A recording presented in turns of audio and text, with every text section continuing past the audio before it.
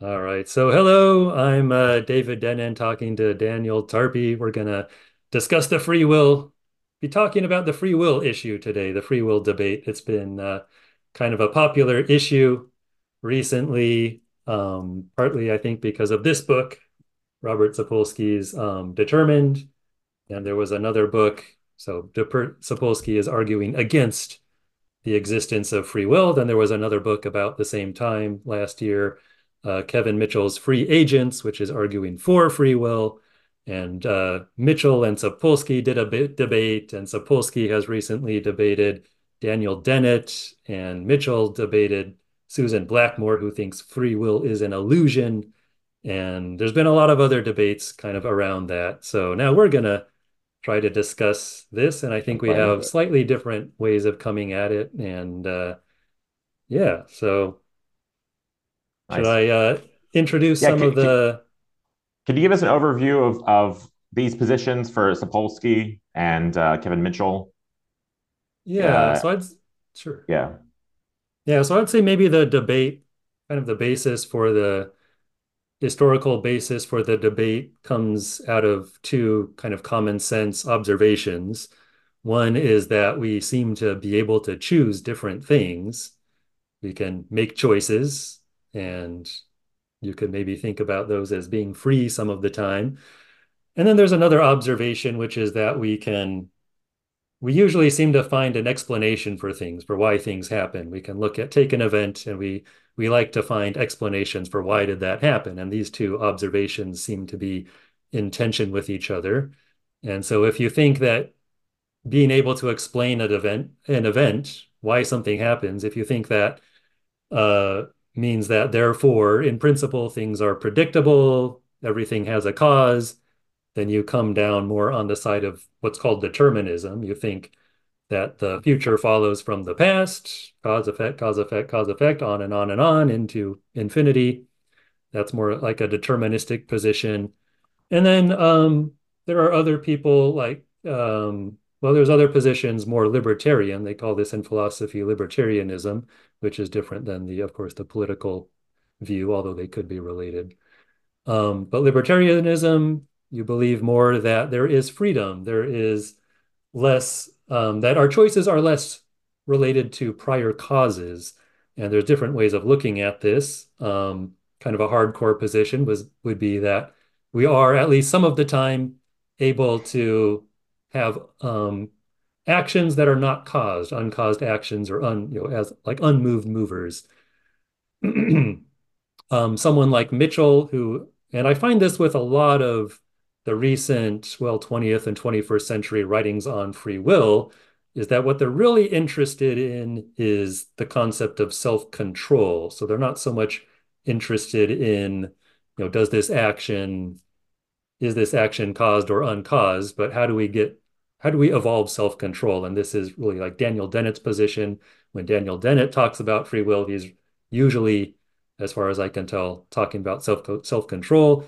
Kevin Mitchell, I think, is largely talking about how do we come to have control of ourselves in order to make decisions, and whether you need determinism or need indeterminism for self-control to happen is an interesting question. Kevin Mitchell, I think, thinks there's much more indeterminism. He thinks takes more of an indeterminist position based on, I think, developments in physics and quantum physics. So yeah, yeah, those are at least yeah. some of the. We'll get to that later about whether it is agency, unmoved mover agency, or if it's some kind of selecting through different options or possibilities. But then we have like Daniel Dennett is kind of a compatibilist, right? So we have Yeah. that whole. I mean, I don't see how that's very coherent, but that is one other avenue to this free will discussion. But you also mentioned another one that would be more in line with you, which would be pragmatist, right? Can you explain that one a little bit? Sure, I'll try. So yeah, my intellectual background, or I guess the tradition that I tend to identify with, is pragmatism. And pragmatists have had an interesting position on this debate, I think. They're usually not considered much when people talk about free will and determinism, which I think is precisely because they think it's a kind of a wrong question. William James actually is sometimes brought up because he tried to develop his own view of free will and determinism. He thought determinism was a useful perspective in science, but he also held to a kind of free will. He thought it must be possible to change our future, that it wasn't all determined, that we had to be able to make the world better through our actions, which maybe is not how people usually think about free will. But he felt that we had kind of the power to improve the world through our actions. But I think generally after William James, I think pragmatists have generally criticized both the free will and deterministic positions. So Dewey, for example, rejects the concept of free will. He's interested in choice. And I think to explain choice, you don't need this extra concept of free will. You can just talk about choice. And he thought there was a lot of drawbacks to the term free will. It made things seem very more, seem much more individualistic or personal or something kind of hidden and interior, whereas Dewey tended to look to the outside world, to the public world, to politics, to economics, in order to understand our freedom, to social life. So he found the basis for freedom in social life, not in some mysterious free will faculty. But he also critiqued determinism on the other hand. And he thought developments, he lived, of course, longer than someone like William James. Dewey lived until 1950 something. So anyway, he experienced kind of these paradigm shifts in physics with quantum physics and with the theory of relativity. And he had to try to take account of that into his philosophy. And he thought these developments undermined traditional Hmm. determinism. So Yeah. he thought determinism, as it's been traditionally understood, was not viable. And he had a lot of qualms about free will as a concept as well. So he focused on freedom. How do human societies make themselves more free? How do they support freedom for for the people who live in them? And and education. How do we improve intelligent choice? Those were his main kind of Yeah, this concerns. takes us to the first, I think, the first problem, or in the free will discussion, there's a misconception of what we mean when we say free will. Like, what are we actually talking about? And it seems that some of us, some philosophers at least, were talking about the metaphysical concept of free will. And other people are talking more about the practice or the exercising of that free will. And that can lead to people talking, like I heard one of the podcasts I was listening to, that they're arguing, but from totally different positions of, going over each other. So from my perspective, to me, I think of free will in a metaphysical concept, which would be, like you mentioned before, about an unmoved mover.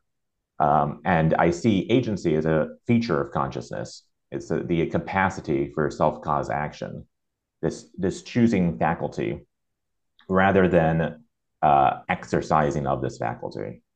So a lot of these pragmatists or compatibilists are talking about free will kind of like on a surface level, where they're talking about the exercising of the free will. But for me, it's do humans have the capacity for agency? Are they agents in that sense? So it wouldn't matter to talk about degrees of freedom or determined versus influence, because we can imagine if you take someone and tie them up so they can't move at all, they're unable to move. We would still say, well, in normal terms, we would still say that person is free, has free will.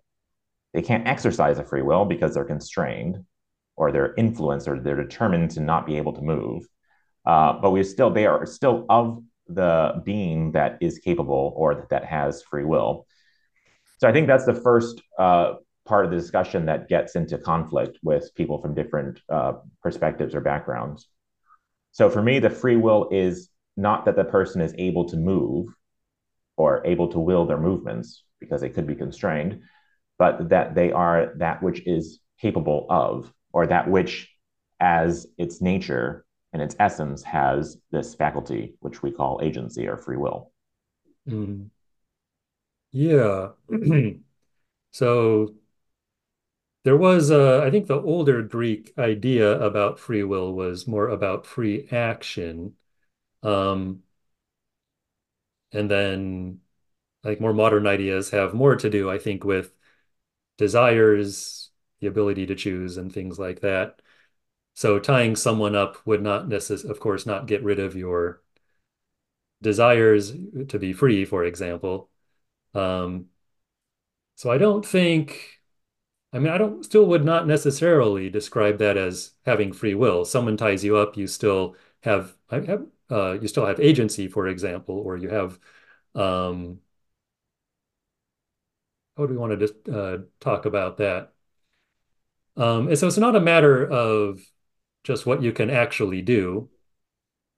Um, and also, I think pragmatism, you would want to point out that it's not a matter of individual, it's not so useful necessarily to look at this individual in this circumstance. You want to look at groups of individuals across many circumstances and see what are they capable of doing, what can't they do, things like that. What do they usually do? What are Yeah. exceptions and things like that.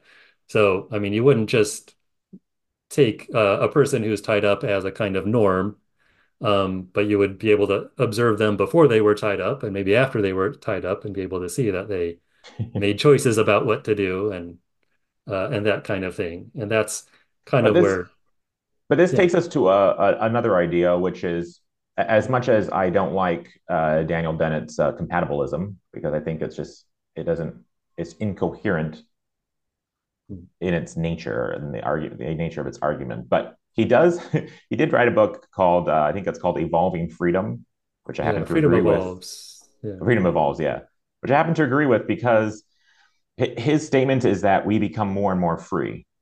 Uh, Mhm. and so I agree with this idea that because we are of the nature, let's say, to be agents, that we have agency, we are endowed somehow with this agency. Uh, we would imagine somebody who's unaware of that agency, or someone can grow increasingly aware of that agency. So we say like a child or a baby, they're not aware of their agency. They have to, and then in the old days, and women were repressed, whatever, and then they have to become aware of this, female consciousness or racial consciousness. They have to become aware of their agency. It's a kind of evolving. It's kind of growth. It doesn't mean that a child or a woman in the old days didn't have agency because they had the agency there. It was just not exercised. It was not, they weren't aware of this faculty. So it's kind of like a faculty. And even if they are not aware of the faculty, so they don't act as if they are free, um, they still have the capacity for this agency. They're still agents, even if they're not aware of their agency. And the whole point of human evolution, the whole point of being a human is to grow into this agency, to go and grow into this awareness that you are an agent. And I think Right. that's the one part I agree with Daniel Dennett on. Mhm. Although he uses this term of freedom different than me. I mean it in a metaphysical way. I mean it like down to the bottom of reality, there is something called agency. And he Mhm. uses it more like something like it's really not clear exactly what he means by his when he talks about freedom because he doesn't actually think we ourselves that we have like there's something called the self and that self has agency, but he does seem to think that we can make choices. Mhm. Yeah, I think, yeah, I find Dennett a little bit unclear on this too. And that's one problem with a term like self-control, which he uses, which is what is the self that's controlling? Or, yeah, what does the control emanate from? I mean, that gets into a Before difficult. jumping into more of these things about like the self control, I was thinking about determinism because you Mhm. sent out a Google Docs with a bunch of definitions for determinisms. I pulled out a few, Sure. also a few other ones. So we'll see like if we can clearly understand what the determinist position is. And I have some quotes here. This is something I don't know who said this, but if you could measure all the atoms in the universe, you would know what I would have for breakfast tomorrow. So something to that extent. The another Mhm. concept is could not have done otherwise. So there's only one possibility. So this is also, I think, predeterminism. There's only one exact physically possible future, and only one possible timeline exists. That's one way. One quote you had was pretty interesting from Mark Twain. Whatsoever a man is due to his make, and to the influences brought to bear upon it by his heredities, his habit, his associations. He is moved, directed, commanded by exterior influences solely. He originates nothing, not even a thought. I think that pretty much sums Yeah. up what a determinism is. Yeah. Yeah. So determinism is a complicated position too. And this is partly because cause and effect is a very um, well, like free will, it's a thing that means many things, has meant many things to many people. One of the things that I like about Kevin Mitchell's book, Free Agents, is that he points out clearly that there are these different kinds of um, determinism. So he mentions physical determinism, which is the idea that there's only one possible path from Hmm. the past to the Yeah. future. Causal determinism, so every event is necessarily caused by preceding events.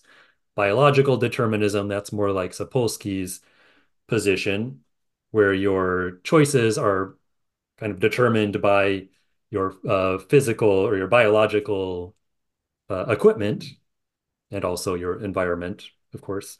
But like your biochemistry and your neurology and all of that goes into, and how that was formed goes into kind of deciding your decisions for you. Yeah, so there are all these different forms of determinism. Um, I think one way, so you mentioned compatibilism.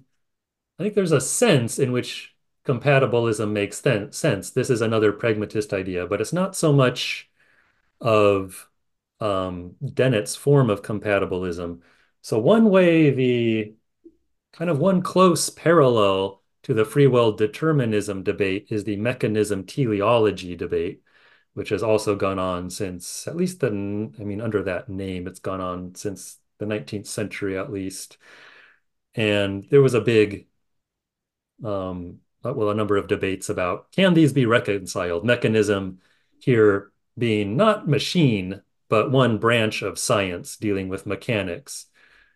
So basically reducing things or looking at things from the perspective of space, time, and mass, principally. Sometimes you would look at energy or other forces, but kind of it's centered around space, time, and mass, looking at points and how they relate to each other across space and time. So very kind of like causal picture of the world. Yeah. And that kind of physics comes out of that, possibly chemistry. There's debates about how the different sciences relate to each other, but mechanics in that sense is like how things kind of mechanically relate to each other, not about machines per se. And how does that relate to something like biology or psychology or sociology?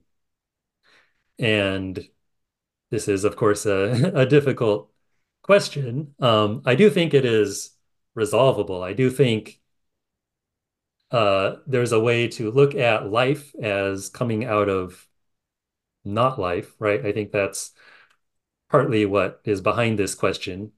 What makes life different from non-living things, which we can look at just as mechanistic. You can give equations for how rocks roll down hills. You can give equations for how planets move and all of that. You can give equations for, a person falling down a hill, but does that tell you all you want to know about Yeah. a person? So then there's all these other, and how do those things relate? Um, those other questions about purpose, about meaning, about value, how do those relate to these more mechanistic questions? And I think something like emergence, you have to think about something like emergence. Hmm. There can be new stuff, right, in the universe. It's not just all mechanism. You can get new things. So you think a Um, compatibilist view is incorporating a concept of emergence? Not necessarily, but I think you could. I'm not quite sure about Dennett's views on that, for Hmm. example. I don't Yeah. know if all compatibilists would view it in that way, but I think you could. One way of resolving this free will indeterminism thing as a kind of compatibilism would be to kind of recast it more as mechanism and teleology. And at Hmm. some point, there's a Interesting. switch where you get um, purposeful organisms, or you get organisms, right? Living Yeah. things emerging out of non-living matter. And once that gets started, you're kind of into a new realm where now you start being able to explain things in terms of purpose, in terms of action, behavior, Yeah, and so the idea of emergence is quite interesting. I mean, I guess it would be a most compatibilist view if fundamentally there is no agency, but there is an emergence of agency.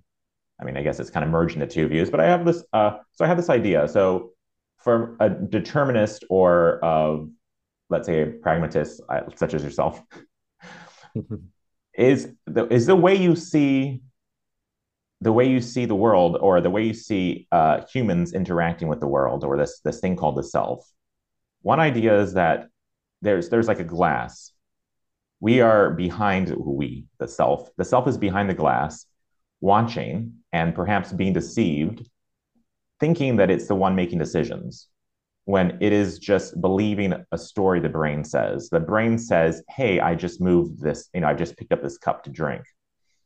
And the self behind the glass is like, oh, yeah, I picked up the cup to drink. But actually, there's a glass there. The self didn't do anything. It's just fed a story. Like one of the podcasts was talking about a driver in a self-driving car. That's one idea. So there is something there that is experiencing something, even though it is not the cause of that experience. It's not causing anything. The other idea is that that ghost behind the glass is not even real. It's not, it's just an illusion. There is no ghost, there is no self behind the glass. Not only do we not cause the actions, we don't even, there's nothing called us that is thinking it's causing the actions. And that would take us a little bit more to Sam Harris's kind of view, which actually Sapolsky too, because they both, it seems to me that most determinists, by definition, will have to deny a concept of the self. And that gives us in tricky waters. So where would you be yeah. on that, from the ghost behind the glass to the ghost being an illusion? Where would you fit into as far as this thing that thinks that it's making choices? I do think that we make choices. One of the things that pragmatists have insisted on is that freedom is a quality of the whole person. It's something that belongs not to the brain, say, or something else, but it belongs to the whole person as a cultural being, as a biological and cultural being. So so self in that sense is just, the person, which is a kind of biological creature which has exists in a certain kind of society with a certain kind of culture, which gives it a certain strategies for dealing with the world, a certain range of choices of things to choose from. And I do think we deliberate. I do think we make choices. So I don't think it's a kind of illusion, as Harris would say. I don't think things are just decided by our brain. That's common, but for me, a kind of odd kind of reductionism where it's like you're just your brain. Like I've never even seen my brain, I don't know. Don't know what it's doing. I don't know what's up there, but I do see my body. I am, aware of myself as kind of a biological and physical person, and I can listen to my thoughts or make my thoughts.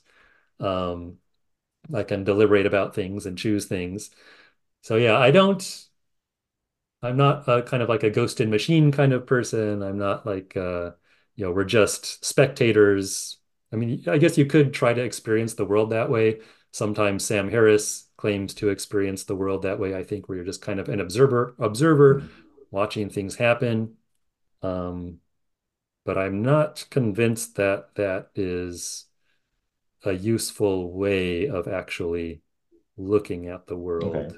I don't know. How would you Well, I see guess so. yourself? So we or you keep using this term, or we keep using this term about besides free will is the idea of choice, and it seems that some people are making a distinction between those two concepts. So I guess like we could try to figure out what do we mean when we say things like free will and things like choices. Mhm. And I have an idea for it, but before that idea, I would like to throw in the term of consciousness, because obviously Uh, that when we talk about free will, it's somehow connected to consciousness. mhm. And to me, a difficulty with determinism is that is this concept of consciousness, which seems very self-apparent. And one issue of it is that consciousness is transcendent to determinism in that there is no way to get behind consciousness. I think this is one of the founders of quantum physics. His quote is that everything we talk about, everything that we regard as existing, postulates consciousness. So even when we talk about determinism, we are standing on consciousness, on a concept of consciousness to talk about it. So whatever consciousness is, it's bigger than determinism. That's one way that determinism is, one way that consciousness is transcendent to this concept called determinism. And then we have this idea of choices, choices and unmoved mover.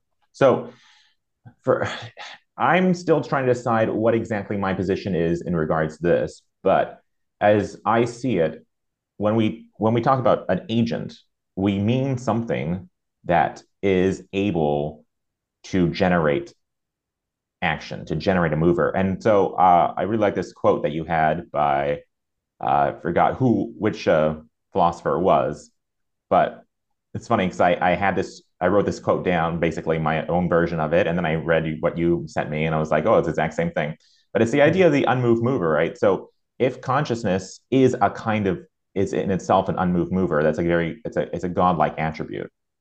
And this quote here is, if you're responsible, and if what I've been trying to say is true, then we have a prerogative which some would attribute only to God. Each of us, when we act, is a prime mover, unmoved. So I think Yeah. when we talk about free will, we mean, well, okay, when metaphysicians Mhm. talk about free will, they mean uh, precisely that which can generate action. So it's the idea that, let's say, if you use quantum physics terms, is you have the idea of like a field of potential, like fundamental reality, the ground of all being, God or whatever, is this field of potential. And in this field of potential, uh, whatever this thing called agency is, creates, it generates action. So it's not like there's a web of cause and effect, and we are just in that web, without any agency. We generate causes, or we add causes into the causal chain of events. So that's one way of saying the unmoved mover. But then there's the other kind of different concept of choice, which would be in this field of potentials. Let's say there's an infinite range of potentials, but they already are existing. They're all existing simultaneously. And agency is what selects one path out of those multiple paths. So in that action, it's not generating something new. It is selecting out of what is already there. So I guess those are two concepts, two ways of thinking about this agency thing. One is choosing between alternate realities. So solidifying a path between in a superposition, solidifying one particular path. Another idea is that in this causal chain of events, it is introducing new causes. I think my position, at least currently right now, would be that both of those are true. Both of those are what we talk about when we say agency. Not only is it solidifying one path, like the observer watching the electrons pass through in that particular slit experiment. So not only are they solidifying one path, but they also are able to generate a cause into a deterministic universe. I Mhm. suppose you would disagree with both of those positions, or Um, yeah, I think it depends for me on how you state it. I mean, the idea of the unmoved mover is difficult for me. I would maybe want to look at it like the difference between, say, choosing um, kind of standard options. Your culture, for example, provides, or your society provides you with a range of jobs you could take, right? There's these jobs that exist, and you could choose one of those, and that's kind of making a choice among what but is but already if okay, so if there. there's a determinist system with, as the determinists say, only one possible path, Mhm. then what is choice doing? What is choice must be something that is fundamental to this reality system. If there's like two choices, let's say chocolate and vanilla, and it's indeterminate, what is, let's say, going to be chosen. If that's indeterminate, that choice itself, and this is my position, that choice is fundamental to reality. That reality itself is choice dependent, agency dependent. So that would make sense. Like if there was multiple jobs that culture gives you, whatever. If you are able to choose a job, then it must be that fundamental reality is choice dependent. The path of reality must depend on agency, or must maybe it doesn't have to depend, or just keep flowing, but an agent can modify it. And if an agent can modify that path, then it must be that the agent is fundamental reality or is at the level of fundamental reality. Yeah. Well, as you know, I don't quite subscribe to the concept of fundamental reality. I mean, I think it is choice is fundamental for human reality. But that's not the only level of reality that you can look at. But I mean, I Okay, so Dewey. yeah, we go back to the emergent. So you're Mhm, saying at the level, at the reality, the human reality level, mhm, choice, the agent is fundamental to that reality, and therefore you can mhm. choose a different job. I guess the same Yeah, I thing mean, as like, the point I was making with that is like you can select among standard alternatives, but you can also create a new alternative, right? If the job, like in our society, if the job you want isn't there, you can kind of create your own new thing. And that's kind of a question. yeah, Where does this kind of newness come from? And I think there are naturalistic explanations for how, in a way, you create something out of nothing, right? You create this new path through life that wasn't there before, that wasn't given you by your society, wasn't given you by tradition. And I think there are explanations of that. So that's kind of what I was trying to illustrate by that choice is what a naturalistic version of the unmoved mover might come down to is like creative behavior, creating something new that wasn't already yeah. given to you by your So that would be the society. distinction between choice, which would be society gives you like three job options, and unmoved mover, which would be you create a new option. But when we use the word choice and create, either you have to have, like you say, like an emergent idea, which is like, like the level of quantum physics is that the tree actually doesn't exist. There's just particles with a bunch of space in between. But in our human world, we see things called trees. So that's like it's like two different levels of reality. So if we have a human level of reality, then yes, the human, the agent is free, makes choices, constrained or unconstrained to whatever degree, but they are able to make choices because in the human world they are fundamental. And then you're separating that from the, let's say, the real world, which underlies the human world, pre pre-emergent world Mm, that is sure. underlying the human world. Is that would that be your position? I Because think so. I mean, I don't. how could you say that we are choosing it? Like how does that work? That if the future is indeterminate and there's two possible outcomes, and we are what makes reality shift from one outcome to another outcome. Doesn't that sound like reality is dependent on us? That Yeah. we are, yeah. But yeah, as reality as far as we know, I mean, um, I think after life comes along, then choice does is part of reality and does matter to reality and does change reality. You could try to imagine kind of the what do they call it, the prebiotic world or whatever, where I imagine, I don't know, I suspect at least according to how I used words, there would be no choice in kind of a prebiotic world. Um, but then once you do get that emergence of life, then I think that is part of reality and choice does affect reality because the choices we make, I mean, this is one of the things about kind of the difference between mechanistic and teleological accounts. And E.A. Singer, a philosopher I like, you kind of used just a minor example, used the example of Brutus killing Caesar. And there's a mechanistic way to look at that as kind of atoms moving through other atoms. But that's not necessarily what we want to know about when we want to know why did Brutus kill Caesar. It's not because these atoms bumped into these atoms, but there's this whole other level of explanation that becomes part of reality once life gets started. Yeah, it's interesting. I guess it's kind of like at some point it gets into semantics because so for Wheeler is one of the one of the great figures of quantum physics, and he has agreed that I mean a position that I agree with, which is the uh, we live in a participatory universe.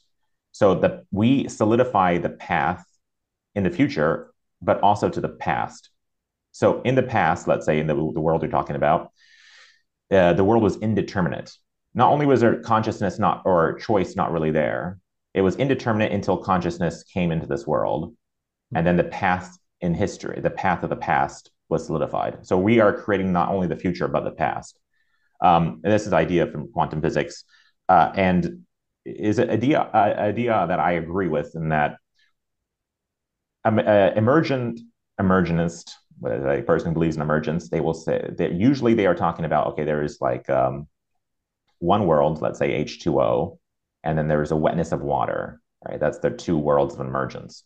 Um, but at some point it becomes semantics. Now, what do we mean that there is a fundamental reality that's H2O, and then the wetness of water is just a secondary reality? It really exists, but only exists at a secondary level. It's like a second class reality.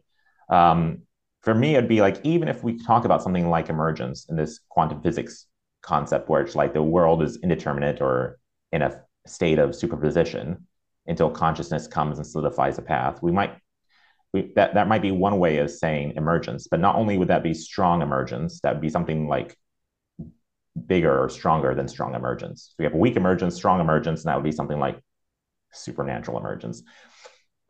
And so I would agree with that position in that there is some kind of teleological growth or evolution through this reality structure, uh, even if the past had no consciousness or no choice or no agency, or if it did, but that agency was in potential, because we couldn't say it didn't have it, because it just like the acorn, it has the tree inside itself in potential, even though it's not there in the past. I would say that the agency or the agent was there in the past and just didn't was only there in potentiality until it came into being. Hmm.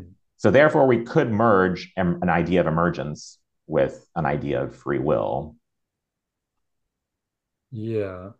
possibly. Yeah. And this is the question I'm not too sure about. Like, I wonder, how probable was it that life would begin, right? What were the under what conditions does it become probable that life would begin? Is it always a potential there? And was it always a potential of the universe? Or, Well, it would have to have been a potential of the universe well, because yeah, we're yeah, here. So it somehow would right, have to be a potential. right. But what does that mean exactly? Yeah. To What have, is it I as mean, a either it strong happens or it potential? doesn't. Like it happens or it doesn't. But yeah, so I'm not quite sure how to Yeah. think Okay, about let's. that kind of issue. Um, Okay, but yeah, and I'm not, yeah. maybe we could talk a little bit about these underlying motivations or assumptions that these different positions have. Uh, Okay. Maybe right Specifically, before, sure, yeah. yeah, before maybe we do that, to get out of before we get out of the choice issue, I'll see if I can share there's just one way that I think about choice and in relation to, so I shared you with this, of course, but Okay, yeah, I I'll can see it. just put it on the screen for so just one way to think about choice and relation to biology and different life forms. And this comes out of various people's work. These are not exactly my own ideas, and also the relation with consciousness. Yeah, So, and you can start really anywhere, but I do have the idea so I do tend to think about different degrees of freedom. And as you get different systems, different biological systems, and eventually different artificial systems, perhaps AIs and so on, you get different kinds of freedom or different degrees of freedom with respect to the environment. So I think when life yeah, comes along, you get a certain kind of freedom from the effects of the second law, what we call the second law of thermodynamics. So you get a freedom from just being at the mercy of your environment, at the mercy of just environmental degradation, erosion, disintegration. So you persist, right? You become able to persist by storing energy, seeking out sources of energy, reproducing. So you get a kind of freedom in that sense that, say, a stone doesn't have, which is just at the total mercy of its environment. Yeah. And then when I If think you show you, us there on the left, I guess you just tell us the terms there. They're reactive, goal seeking. So I guess the one at the bottom would be what we call a human with yeah, the last two the I would most freedom. say, yeah, would be At some point, human. there would be something like animals, and then Yeah, so animals, you start to get distance perception. So at the first okay, level, you'd have something like contact perception. Like we humans still have this, like when something touches you, you feel it, you have a reaction. And then with animals, you start getting seeing, hearing, smelling could be considered as a distance form of perception, where you're freed from like stuff immediately touching you. That could be yeah, harmful, right? You're able okay, to interesting. now be free with respect to predators that you might see from far away. You can see sources of food that are farther away, so you have more freedom from starvation, for example. So you're not just always missing the food source. You can look into the distance and see it or smell it from far away and go towards it, right? This is related to behavior also. And then you start getting humans and you get symbols and you get freed from your immediate environment. Now you can talk about the future. You develop symbols. Symbols can represent things that are not there right then in your environment. You can talk about the future. You can talk about the past. And so this is where more like what we think of as human freedom comes from. So when Hmm. we're making a decision, we're constructing a future for ourselves using symbols, right? We're imagining what will the future be like if I make this choice, and that's based on symbol use. Or, I mean, you would call this a kind of consciousness, and I think this is a particular kind of consciousness. I kind of try to avoid the word consciousness because it has many. It comes in at all those levels, but in different ways, right? You could define it differently according to each of these levels. But I think human reflective consciousness or reflective experience, symbolic consciousness is really what we mean when we're talking about human agency and making choices. And then I even have a level for ideal seeking, which is actually freeing yourself from any situation conceivable, right? Having an ideal, like I'm going to become the best ever at this thing, or we're going to continually improve society, right? This is not like something that is achievable necessarily in 10 years, 100 years, 1,000 years, but it's an ideal that you can maybe get closer and closer to, but never achieve. And that kind of goes Hmm. beyond actual time and space, measurable time and space. Hmm. And so this is, I This think, reminds me another of important. Peterson's definitions of free will about like the closer you are in a time bound, the less freedom you have. The further you go into the future, the more freedom you have. Interesting. Yeah. But I also do see it's quite like you mentioned consciousness. It's also similar to like I wouldn't say development of consciousness, but a capacity for consciousness, right? So Yeah, I you think have you your do. set once you have your hearing, seeing, smelling. That's a I guess it's freedom, but it's also very much tied in with this concept of consciousness development. Yeah, I tend to think of it more in terms of perception or experience, because at least to me, they're more concrete. Um, but you could substitute, I think, the word consciousness. So earlier biologists and stuff would talk about contact reception or contact sensation, distance perception. So I think consciousness maybe adds a little confusion to at least these lower levels because it's Hmm. not Yeah. consciousness like humans would often think of it, where you're having inner thoughts and thinking about Yeah, I what guess to that's do another or another word too. We have to like try to define as a consciousness. I guess when we talk about the self, see, my idea of using the word self or consciousness, which I use interchangeably, is that there is some locus of experience. There's something. So even though, like Harris, for instance, he talks about the self being an illusion, but he always at every time means that whatever, even his most meditative experiences, means that there is something experiencing whatever state that is. There's an experience of a state, even if that state is pure awareness, whatever else. There's some kind of locus of that experience, and that's localized in one particular body. So whatever, like if he meditates, I'm not going to have this experience. His Mhm. whatever experience he's having is in within his own self. So it's subjective in that sense. Even though his experience might be like, oh, I transcended and I'm the one with the universe. Okay, but it's still only reported by you. So it's still an experience located in from one focal point. And so, like, if something touches you, right, or if you have a sense of smell or vision or sight, whatever that thing that is the receptor, right, the receiver of that sense is what I call consciousness or self, which would be very obviously different from this term of like ego, self as ego, Mhm. as or self as a formed character or some kind of construct. So it's interesting, but I still see that these. So back again to what I mentioned in the beginning about there's two levels. One is talking about free will or agency as a faculty, and free will as agency as exercising of that faculty.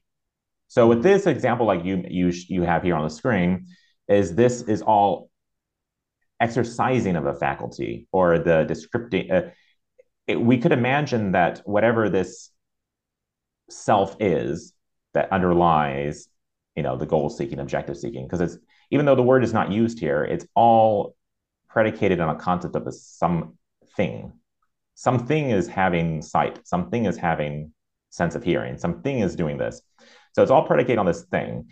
And whatever that thing is, we'd say that thing has the capacity or the faculty of these words called freedom to varying degrees. And the degrees, I suppose, to me would be more like the exercising of that capacity. But the question is, does anything in the universe have this capacity, this faculty of freedom? If it does, that would mean that reality itself is dependent or it is agency dependent, right? I don't know if there's any way to get around saying that.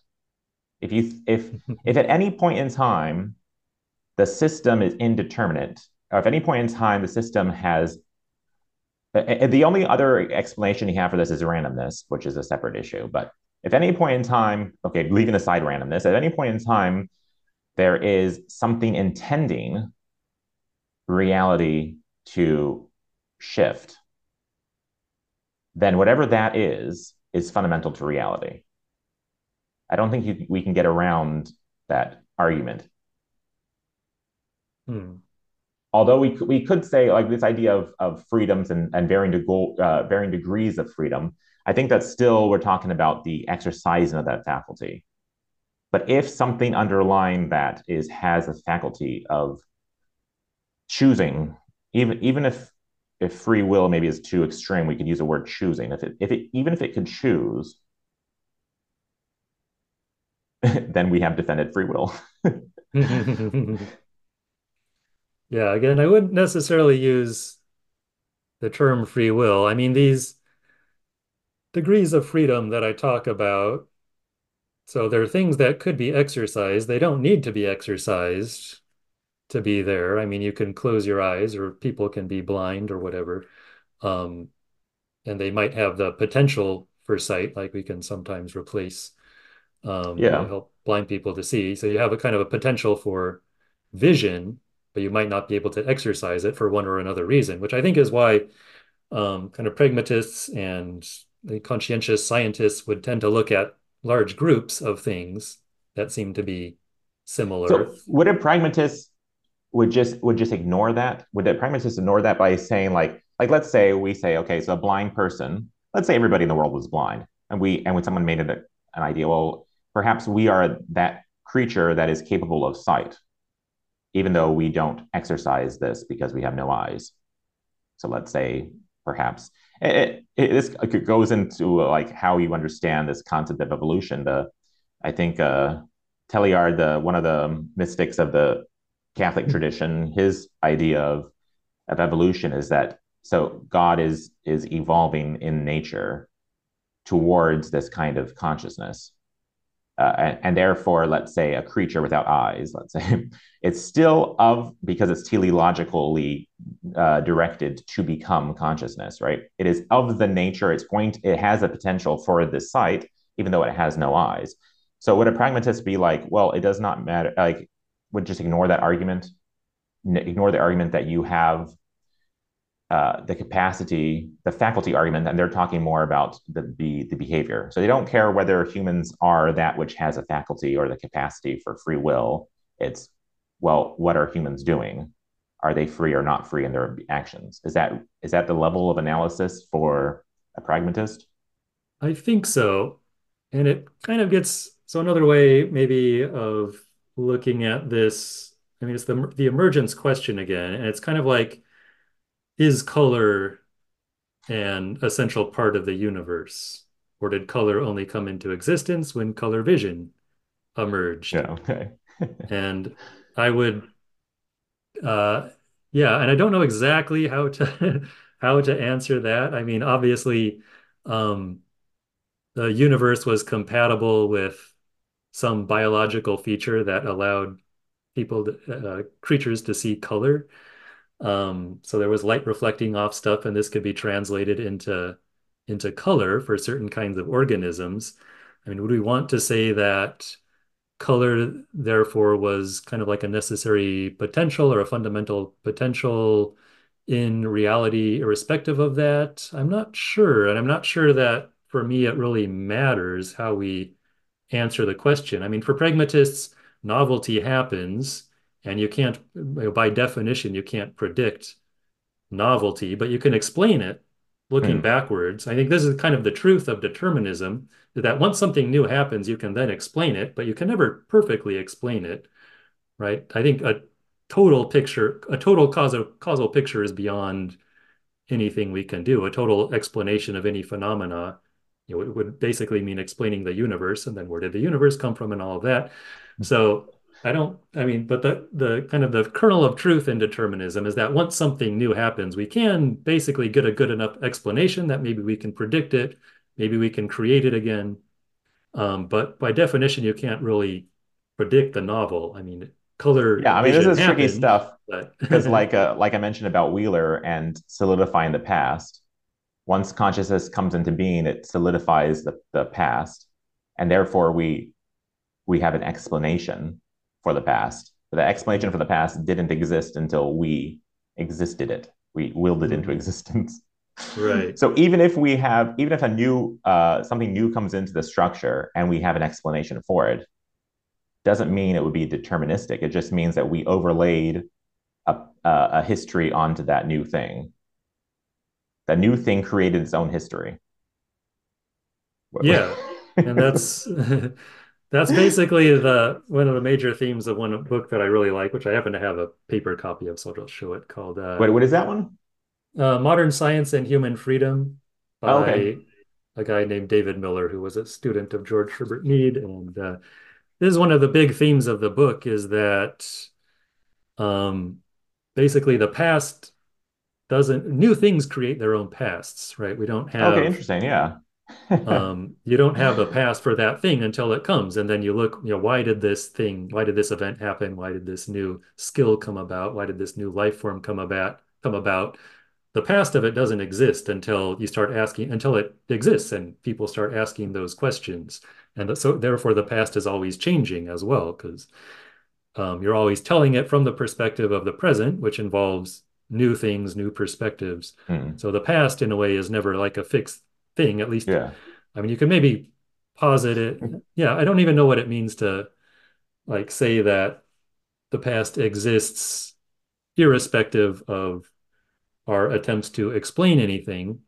I mean, once And the past happens, it's gone, right? The present disappears when it gets on that to the goes to the next other moment. problem of So, you can never get behind consciousness, which is yeah, another right. problem that specifically for determinists have. And so this part about the motivations and underlying assumptions for these particular points of view, as I see it, most of the people who are determinists are also against agency, or not against it, but they deny agency or the self, this thing called the self.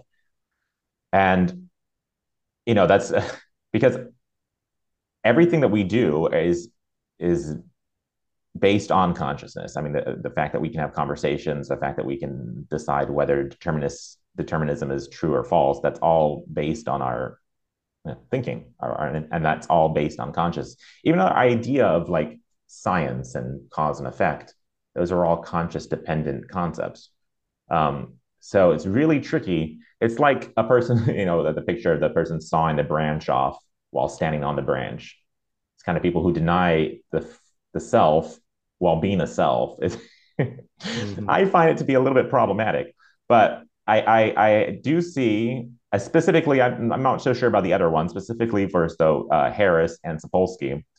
Uh, Harris, of course, his no self or his denial of self comes more from Buddhism. Sapolsky's denial of self comes more from atheism, but both, kind of reach a similar. I would say similar, but not totally similar, because Sam Harris, I think in some place he says he's not actually a materialist in that he's open to the possibility, like a Buddhist possibility of something like consciousness. And I think Sapolsky would be very much a materialist, right? So I guess that's where they Yeah. differ. But they both agree, I think, in the denial of a something called the self, what we will call a self, um, which is also another word that's problematic. This thing called the self. And specifically, I'm interested in that. Why?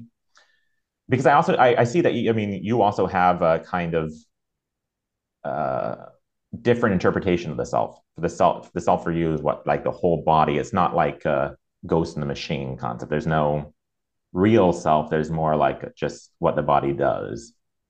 Would that be how you describe the self?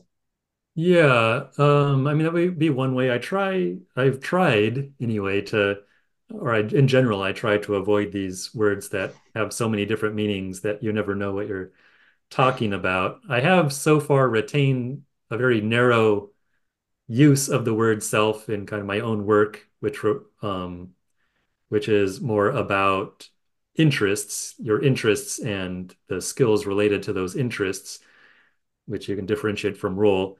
But normally, when other people are talking about the self, I think when you're talking about the self, I tend to just think of the organism, the body, that is the locus, the location of its experiences. Um, and that's maybe a little bit too simple because I mean, it's always in contact with the rest of the world. But yeah, I don't see, yeah, I don't know what to make of kind of this more traditional or maybe more mysterious notion of the self. And um, I don't know, maybe so there's motivations for and against it. I mean, my motivation against the concept of self is that it's just, too many different meanings and you never quite know what you're talking about. Um, so yeah, I guess I would want maybe from you would be like a more concrete, I don't know, I would want like a more specific or concrete picture of what the self means. Yeah, I'm not quite sure what Harris is rejecting if he rejects a self. I don't know that Sapolsky has said much about this in particular. I think rejecting free will is not exactly the same as rejecting the self, but I know you see them as closely tied together, closely connected. I don't know what, Well, it maybe says do you want to because say if more about?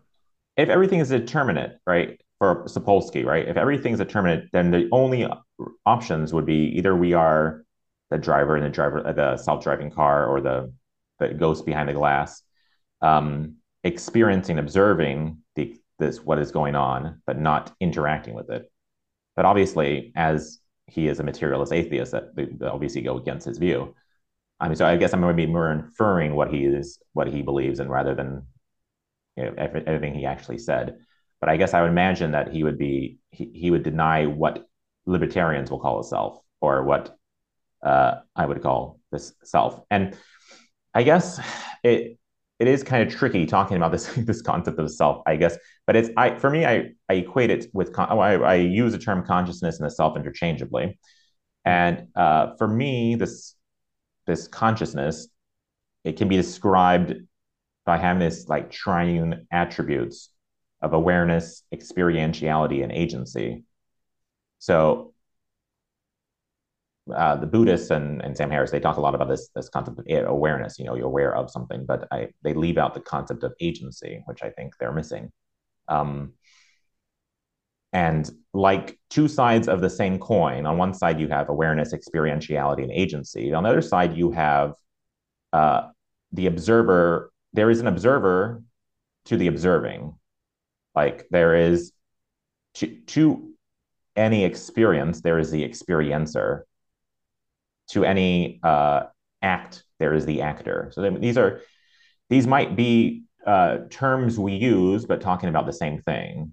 Um, and I think that this thing that is aware, that experiences, and that moves, that has agency or that acts, is what I call the self.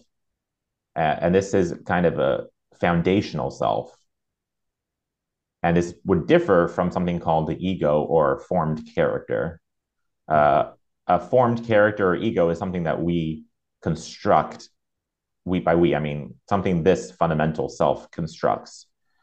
But I also disagree, I guess, with people of the Sam Harris persuasion that this character is either an illusion or something to get past. So the Buddhist concept, right, to get past this ego's construct, let's say. But I'm more of like on the position of Carl Jung, the psychotherapist, who's more his position is no, not to get to do away with the ego, but to create an even stronger ego that can survive mystical experiences or whatever experiences he was talking about. That the world will throw experiences at you. If you are totally aware of the world, right, it will overwhelm you with its majesty, and the goal is to create this self that can endure that. Hmm. So I guess that'd be the biggest. I think the biggest the underlying conflicts within this free. So people talk about free will and determinism, usually at the level of free will and determinism. But they don't realize that there is an underlying conflict going on, and I think this underlying conflict has to do with something called the consciousness and the self. For some people who don't agree with don't who deny consciousness or a self, that obviously they would deny free will because there's nothing doing the free will if there is no thing there. Um, and I don't know. Okay, not specifically about materialism because that's a separate issue, but for Sam Harris and his position of the no self, I see that more as some kind of misinterpretation. So Buddhism grew out of Hinduism. Hinduism has this idea of what's the idea of okay, I don't know what the Hindu term is, but it's Atman. Atman is the self, Hmm. the Yeah, big yeah. self. So each person has Atman, the true self in each person. But this Atman is very similar to, or it's identical to Brahman, which is God self. So for the Hindus, there is true self. Buddhism comes around and denies self, but I think they're denying the different kind of self. So there are branches of Buddhism that don't say no self, they say true self. But Hmm. mainstream Buddhism says no self. And I believe that this is a misconception in Buddhism. I think Buddhists are confused about this concept. But I think uh, I've read some articles by some Buddhist monks who say, well, actually, that's like this conflict between these two terms, no self and true self. Actually, it means they're talking about the same thing. Like they're using different words, but they actually mean the same thing. So maybe I agree with that. But I think that this term no self has gotten us confused a bit. And I think in this case is what Sam Harris is doing is he's using this term or has this idea of the self being an illusion. But I think what those people who said the self is an illusion, I think that they're talking about something different than what the Hindus talk about when they say the word Atman or true self. I think Hmm. they're talking about two different selves. Right. And I don't think whatever Sam Harris's experiences he explained, he never denies the true self. He never denies that there is something experiencing something. And he's open to the idea that that could be fundamental reality. So Hmm. he's not specifically a determinist. I mean, not specifically materialist. So what would your position be in relation to that? I mean, do you think there is? See, it's tricky because even if you say like the word unchanging self, like do you think that there is something? I mean, there must be something experiencing something, but you would equate that more with the body. Yeah, I think for me, that's the body as a whole. Maybe want So there's an interesting distinction you brought up, which I think is important, which is, I mean, I don't know how to think about it in my own kind of terminology or Hmm. philosophy, but the distinction between character and self. And this was also made by one of the, um, in the document I sent you by C.A. Campbell in his book Selfhood and Godhood. And he defines free will, I think a little similar to you, maybe, or maybe quite similarly, but maybe with some difference Hmm. in that free actions are only those which are which depend solely upon the self, which he distinguishes from character and from also, of course, hereditary Yes. influences, environmental influence. So it's free actions are not those which are influenced by character, which is interesting. So not influenced by character, and of course not influenced by hereditary environment, blah, blah, blah. But then the difficult thing has always been, I think, what exactly then is the self? If it's not your character, if it's not Uh, your biological inheritance, I mean, we're talking about something like a soul, but then how do okay, well, I we? guess this is just some metaphor. I don't know if it's very helpful in explaining, but like playing piano. So let's say I want to play a piano. I want to play a song. I will myself to play certain chords. I'm doing, but once I will myself to do that, it gets into a pattern. And then later on, I can play without even thinking. So this is like a distinction between a self and what's it called? A formed character. So the self is the one who started off by, willing the body to play these chords, but in doing that has constructed a kind of algorithm. And therefore, the next time I play, I don't need to will anything. I just turn on that algorithm, and the algorithm plays for me. So this Right. algorithm is something like an ego or a formed character. It's something that Mhm. the self creates to get along in the world much more efficiently. Perhaps I don't know what the purpose of that would be, but again, I guess if we're talking about this thing called the self is still tricky. I mean, I keep going back to these ideas of having these three attributes, and agency being one of these attributes. And my position of that is that because reality itself, when we talk about this concept called reality, reality must be, at least in part, something like agency. It must be something like, I know this is similar to, I forget now which philosopher talks more about um, events or occurrences. Oh, Whitehead, it's Whitehead, right? And for him, reality, fundamental reality is, occurrences, events, movement, action. Um, I'm not sure if I totally agree with his views, but it seems to me that whatever this agency is must be part of fundamental reality. Like in order to choose, in order to do something, if that doing and choosing is affecting reality, affecting the paths of reality, then it must be intimately intertwined. But I do want to just jump backwards a little bit when you were talking about the self and the body. Um, Daniel Siegel, I think he wrote a book, something about the mind, and I don't know if he has introduced this concept, but I'm pretty sure it's been around for a while. But it's the idea of a transpersonal mind. That the mind or the you is not just you and your body. It also is you, like you and your son and you and your wife. Like it's there's a part of you that's outside your body, and it's kind of also Yeah. kind of weird mystical way of putting it, but Mhm. it's kind of there's some kind of connection between you and your family, for instance, uh, so whatever you will be talking about is not just inside you. It's transpersonal. It's beyond you.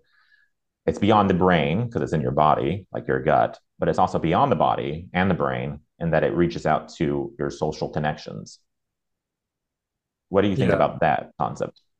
Yeah, I basically agree with it. I would maybe say it in a different way, but yeah, so I talk about the body, but of as kind of the site of experience, but that's a bit of a simplification Hmm. because of course you're within a society and a culture that also kind of conditioned how you experience and your actions influence the world around you, your culture, your society.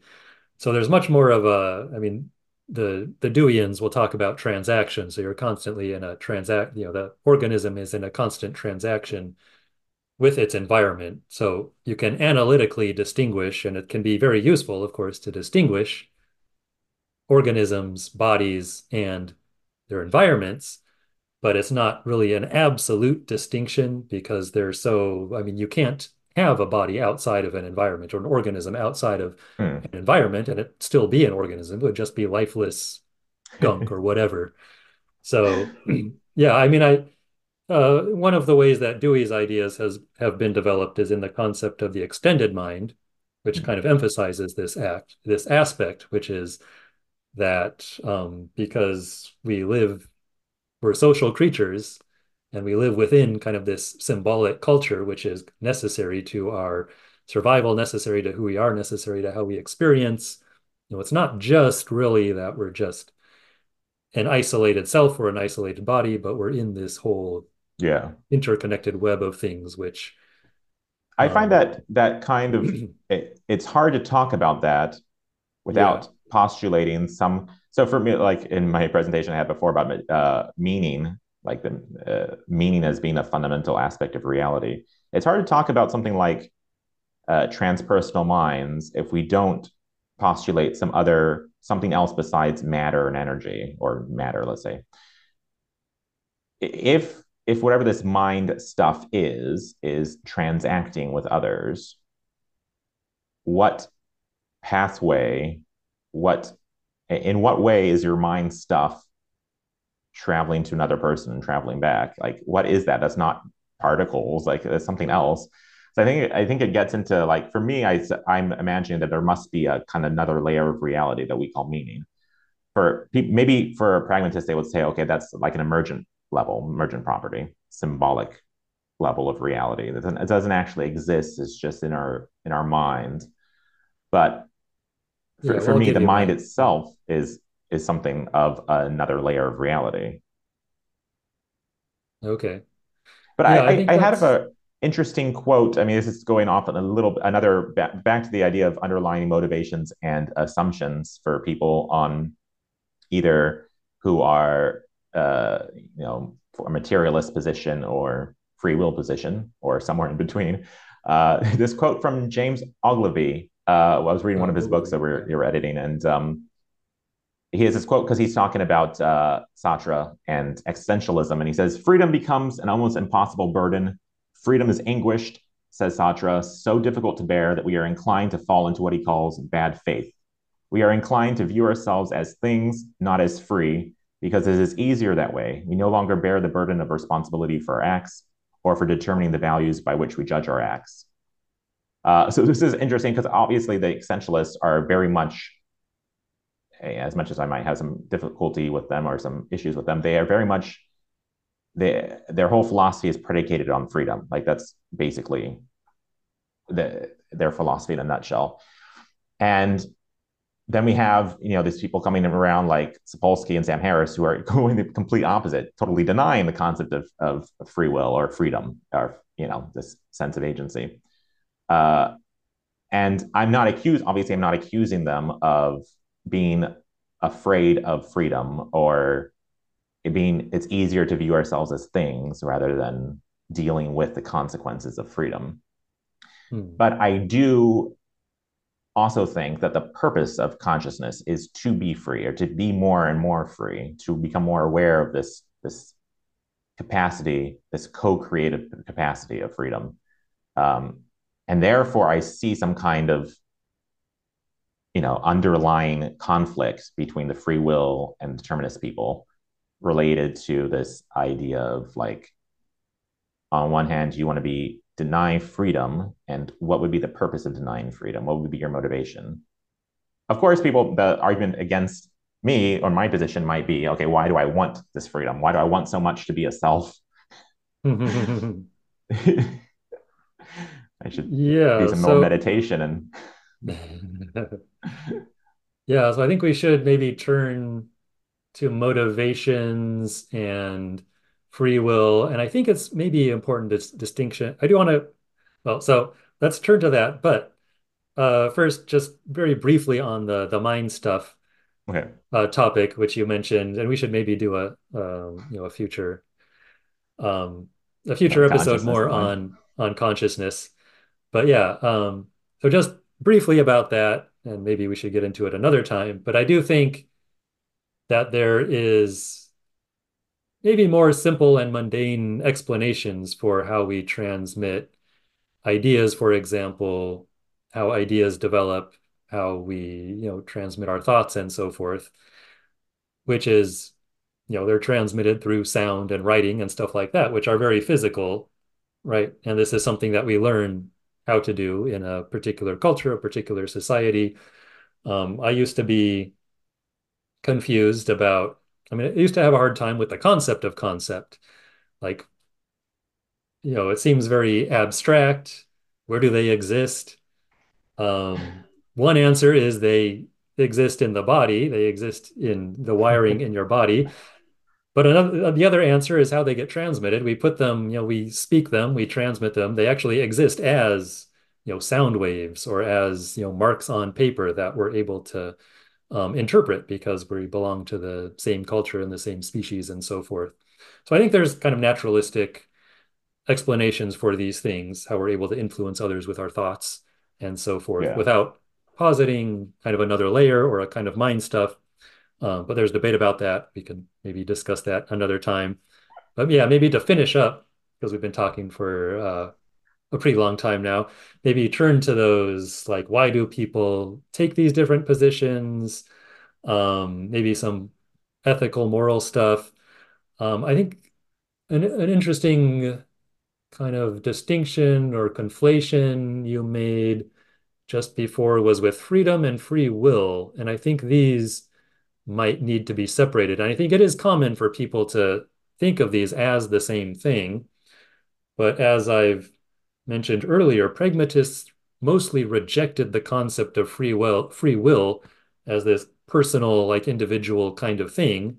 But we still want to talk about freedom, like social freedom, political freedom. And I think Sapolsky would probably have that same view. He rejects free will as this thing that you have. And I don't know exactly if I agree with him or not, but it depends, of course, how you define these things. But I think he would still maintain that freedom in an economic and a political sense are important things, the freedom of people to not Yeah, well, be this oppressed. is a big area that they have, at least Sapolsky and Harris. It's about, again, another of their motivations, which is related to reward and punishment, or as they put it, to making the world a better place. Even though that does sound a little bit incoherent, how do you make the world a better place if you are not doing anything? If you don't have Yeah. a will to do it? But and see, their idea is predicated on this notion that, well, Sapolsky for sure, like, once we understand all the motivations for why people do things, we will no longer have any judgment of anybody who does anything bad, or we have no praise for anybody who does something good either, because we realize that whatever they did or didn't do is just a result of their prior biology. Um, and if we adopt that view, our world will be a better world because we can let go of judgment and let go of praising people. uh, Now, I also have the same motivation. I also believe that we should get past this idea of judgment, this idea of it's a very biblical concept of judge not that you be not judged. So I also have the same motivation, but I see the determinists, they're ramping up a terrible product. under this with this wrapping of like, the world would be better if we just didn't have any freedom, if we didn't have any free will. Mhm. Let's put it like, if there's no free will, then no one will get judged and no one would get praised, right? It would be much happier, more egalitarian. Um, but I think you can reach that goal of not judging without giving up free will and agency. Mhm. And okay, so I guess just a few more things before we end about, okay, if I saw one of the Sapolsky's podcasts, and he was talking about, so they would still agree. So he would still agree, like if somebody did something bad, you still put them in prison, but you would put them in prison because it's more of a mechanistic thing. This person is likely to do this, and therefore you must put them in this box so they can't do those things. Um, but we get rid of all of the moralizing of it, like, oh, you're a bad person because you did this. Um, what would you think the implication of free will determinism would be on something like the justice system or our sense of right, justice? And second to that is the concept of morality. Can you Yeah. have good and bad concepts if there is no free will? But anyways, yeah. First, let's go with the justice justice system. How would that work?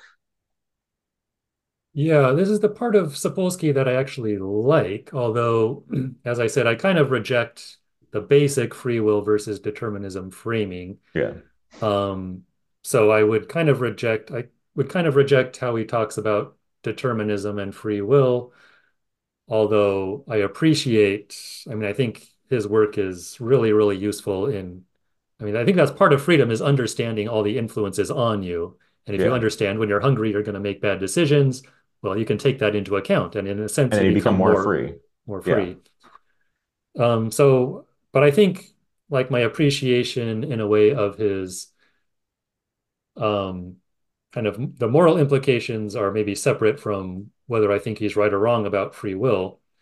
And I think other people that I admire, Dewey, other people in the early 20th century, Theodore de Laguna, they said all you really need is an instrumental view of reward and punishment. You don't need to, it doesn't matter whether we have free will or not in that sense. Like all that matters is what can you do to uh, what effects do praise and blame have on future behavior? That's all we really need to know. Like, will punishing this person in this way make them less likely to do this bad thing again? Will praising someone in this way make them more likely to do this good thing again? That's all really that matters. And it doesn't matter whether we posit free will or no free will or self or no self, or it's just, I think reward and punishment can be thought of in a purely pragmatic, purely instrumental way. And these kind of metaphysical debates don't really need to matter for that part. But I don't know. What do you think about that? I mean, I think we are instinctively, like, we are creatures of meaning, and so we want to have meaning. We could, I mean, there is this idea of ritual, like just going through the motions. Like, let's say, okay, we realize that if we all stand up and say, "Hey, so and so is a bad person," then that will have an effect of making the person not do this particular action. Even though the person standing up and saying you're a bad person there's no meaning behind it. It's just like an algorithm saying the words. So it's possible, and I think this is a lot like the old days of ritual. A lot of ritual stuff is like this. I think a lot of ritual is there's not necessarily a, a dogmatic belief behind the ritual. The ritual is just more like a procedure that Mhm. has a certain kind of effect. I mean, for me personally, I would like a world where there is no judgment, there is no punishment, there is no, these concepts, we can move past these concepts. Um, I'm very much anti death penalty. I'm very much anti prison. I think prisons are barbaric institutions. But of course, you run into the problem of like, okay, what if someone's running around shooting people? What are you going to do about this? And I think this is, uh, I mean, I think there is what you do as in a practical sense. You have to be pragmatic in some way, but there's also the ideal, the goal that you are aiming for. And a goal I think we're aiming for is to have a world uh, without this moralizing of behavior, because the more we realize how much is influenced the more free we can be, and the more free from judgment we can be, the more free we can be to not judge others. But this is why specifically I disagree with Harris and Sapolsky about this concept of how we get to that better world. They get to the better world by denying free will and agency.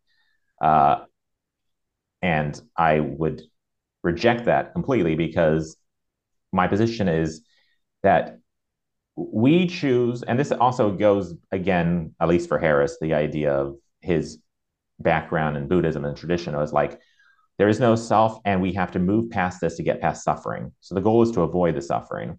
But I think the Western tradition is very much the opposite. The goal is not to avoid the suffering, the goal is to endure the suffering rather than betray our desires. So rather than betray our desire to be an agent, to be free, we need to embrace the suffering that comes with being an agent and being free in order to transcend it. And there's this movie called Equilibrium, where it's like in the future, everybody takes the pills, they don't have any emotions. And then they ended war, they ended jealousy, they ended everything, right? But they Yeah. also ended art. They ended anything beautiful about being a human. That's the whole movie. And I Yeah. think Sam Harris and Sapolsky's the where they will take us if they had their way. Where they would take us is a world like equilibrium, where people don't have any of those things. In fact, they also will kill everything beautiful about being human. And I think my goal is that we could have both. That we could have the beauty of being human. We could endure the suffering until we get past it, into a world where we don't have this kind of judgment and punishment and this desire for revenge. But I do have one final point about, I know it's getting late, but about the implications of this free will determinism debate. Besides the moral one, there is also the technological one. What would happen if technocrats, let's say Sam Harris and Sapolsky, were in charge of building AI systems or in charge of in Google or whatever, if they did not have a view that humans have agency, they might not view technology that could reduce our agency as a threat. And I think Mm. this is a problem because it's possible, like this idea of social media, TikTok or whatever, uh, disinhibiting, or not disinhibiting, inhibiting our capacity, our faculty of free will and agency. So we have on one side, we have media doing that. On the other side, there it is possible to think like Elon Musk and his Neuralink. It's possible to think of actually developing technologies that will have a biological impact on our capacity, our faculty of agency and free will. But if someone doesn't believe that we have free will to begin with, then they wouldn't view things like Neuralink or the possibility of taking that into a different direction. They wouldn't necessarily view that as a threat because if we don't have free will, then things that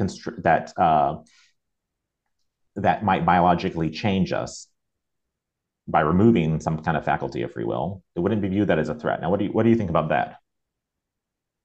Yeah.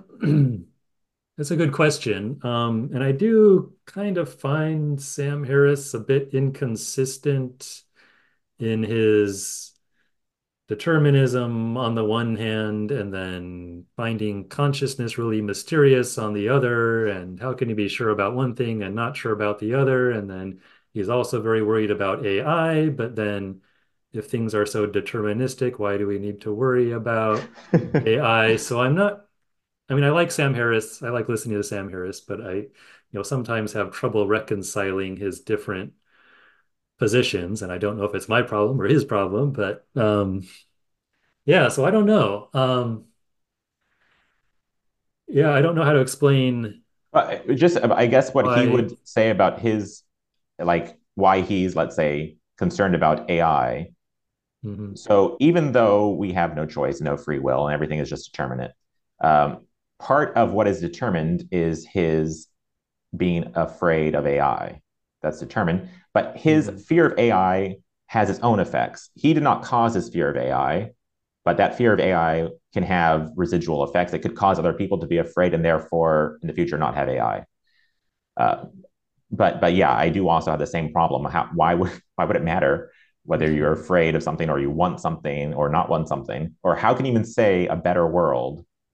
how can you say those concepts if you are just determined? It doesn't have any meaning if it's just determined. Yeah.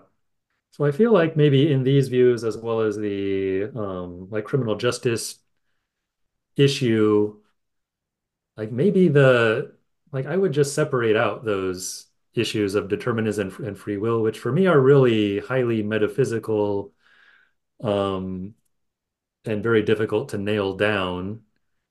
And for me, at least for me personally, I don't think it matters that much when you're discussing these other issues. So I think you can tackle criminal justice reform without understanding whether or not we have free will or whether free will or not actually exists.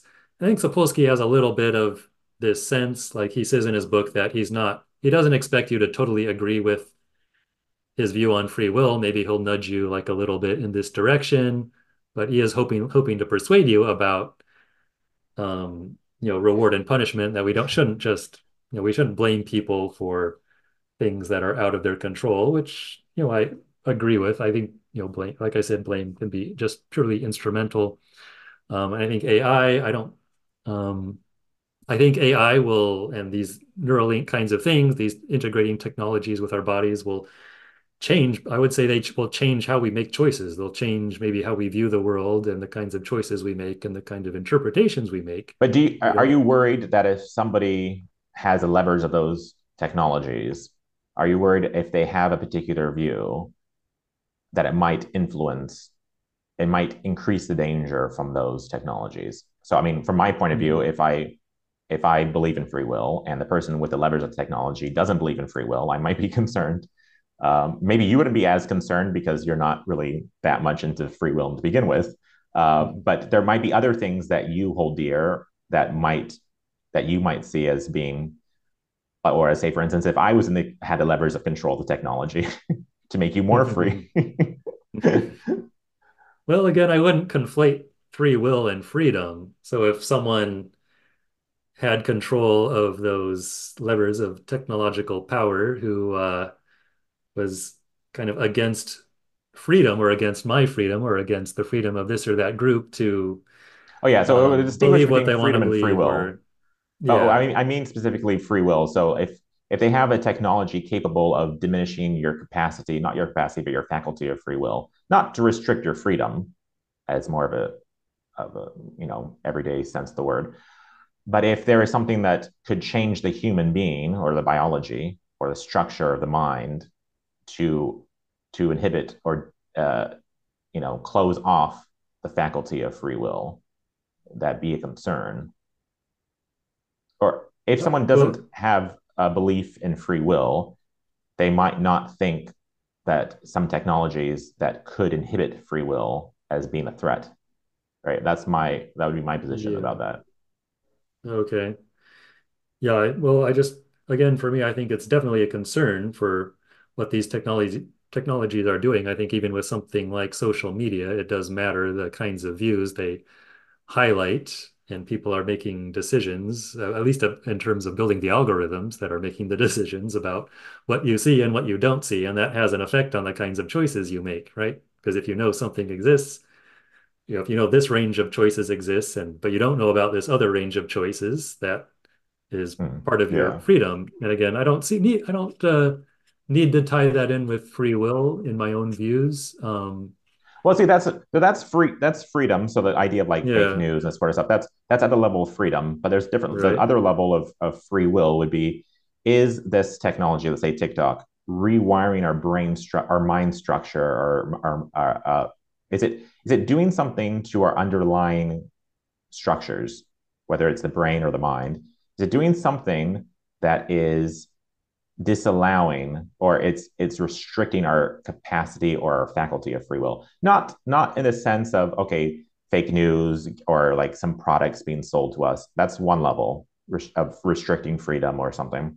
But the other level is it possible to do something to our entire structure that our faculty will be inhibited, our Well, for me, capacity. again, I would, yeah, again, and for me, it's changing us definitely. And it's more at the level of, it changes how you see the world, different media. change how you see the world. Watching films changes how you see the world. Playing video games changes how you see and experience the world. Reading novels changes how you see and experience the world. So all these things are always changing you, and you could see that maybe as enhancing or diminishing, if the case may be, your free will. But I don't find it that useful to think in those terms. I would just say it's changing you. It's changing how you see things, Hmm. maybe changing what you do, your likely responses that you're going to make I to. guess another way to put this maybe would be like giving someone a lobotomy. Mhm. Let's imagine that whatever we call free will is a faculty.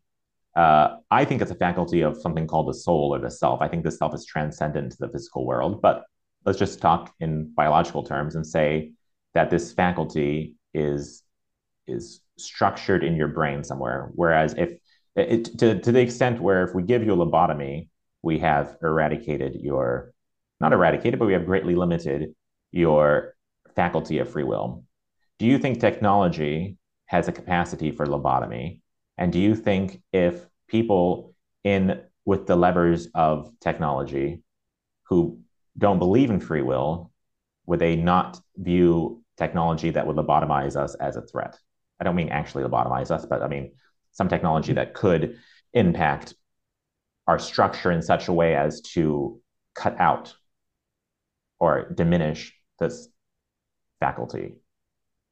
Yeah, I mean, for me personally, I do think, there is that possibility of technology or different media in effect lobotomizing you. I think, sometimes I wonder that about my students, but I won't I won't elaborate on that point. Whether people who don't believe in free will should be worried about that. And I guess I kind of fall into that, but not in the way that most people will think. Um, so what does someone like Sapolsky worry? I think Sapolsky is. Probably. I don't know if I've heard him talk about this, but I'm sure he has worries about the effects of technology on people. How would he view this from a deterministic? Well, I mean, that's part of the environmental influence, right? Hmm. So he does think, of course, that your environment is one of the determinants of how you act. So if there's bad determinants from your environment, you're Hmm. going to get bad actions as a result. So I think probably there's a way to answer that without positing a capacity of free will, that it's just bad environment, right? He talks about bad prenatal environments, bad childhood environments, and so on. And the media environment or technological environment is another environment, which could be good or bad. So I think as one determinant, I think that's the way he would maybe answer that question, although I hesitate to answer for someone smarter about me than many things, that, in many ways, than Robert Sapolsky. But we should maybe Well, try we to can wrap appreciate. up here. Any All right. last points you want to That's pretty much it. I emphasize? mean, I guess the last point would be that, as I see it, all of philosophy and science is predicated on a notion of agency. I think science and philosophy would be meaningless in a deterministic universe, at least the science and philosophy as we understand them nowadays. Uh, I obviously, those Sam Harris and Sapolsky would disagree, but there's there would be no conception of science as we understand it, as we are doing something to make the world better, as a quote you mentioned before, trying to make the world better. We are affecting change in the world by doing science, right? Or philosophy. That whole notion would disappear if we lived in a deterministic universe where we're not doing anything. We are just algorithms performing actions that are predetermined. So I think the motivation of science and the motivation of philosophy is predicated on the notion that we are agents with free will. And if we remove that foundation of science and philosophy, I don't know what it would do to science and philosophy. For Sam Harris and those guys, I think, oh, it would not do anything to science because science will just continue. Just like, but I don't know if that's the case. I don't know if the structure can continue without its foundation. Um, anyways, well, that's the last point I had there. All right. And I think that's a very respectable position. I just, Yeah, I think we can understand a lot of those things without the specific concept of free will. I mean, agency for me is maybe a good enough term that comes in when you get living things, and in humans comes in when you get symbols and can think about the future instead of just being limited to your immediate situation. So, Hmm. yeah, but I think, Yeah, and I like that explanation. That's good. okay. All right. Well, that's maybe a All good note to end on. So I'll right. stop the recording at least.